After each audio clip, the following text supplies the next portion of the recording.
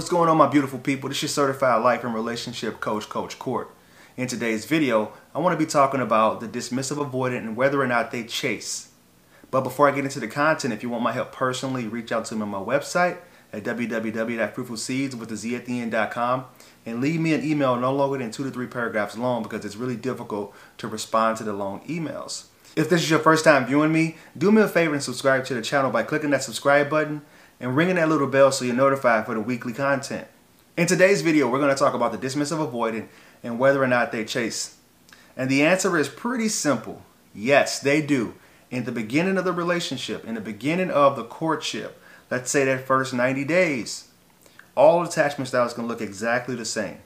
If not, they all can look more towards anxiousness because during that limerence phase, in the beginning, when you are not seeing clearly, you're not able to see who this person really is, the mask hasn't come off yet, they will pursue. They will look exactly like somebody that has high interest for you.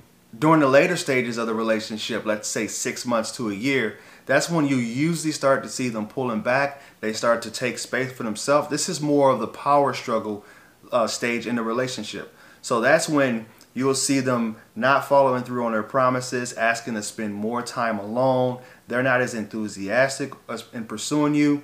And when they do start to pull away, or if they do, for whatever instance, they try to chase you during that stage, it won't look like a regular person chasing. It won't look like somebody being very anxious. It'll be something like they'll pick up on your vibe. If they start to see you pulling away, they'll start to say things like, if this isn't for you, just let me know. Like, let me know if you've changed your heart. And this is them pretty much projecting how they're feeling onto you because they start to take space for themselves and they feel like other people want to do the same.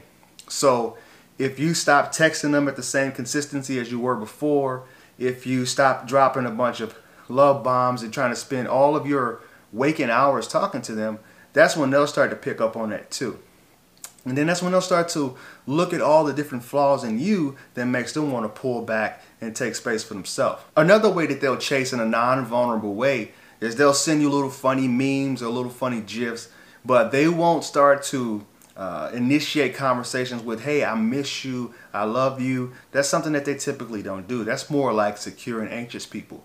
But for them, the way that they chase is they'll, even after a breakup, if we're talking about the breakup phase, and you guys haven't talked for a while, they'll reach out and just say, hey, how have you been? I saw your brother at the store.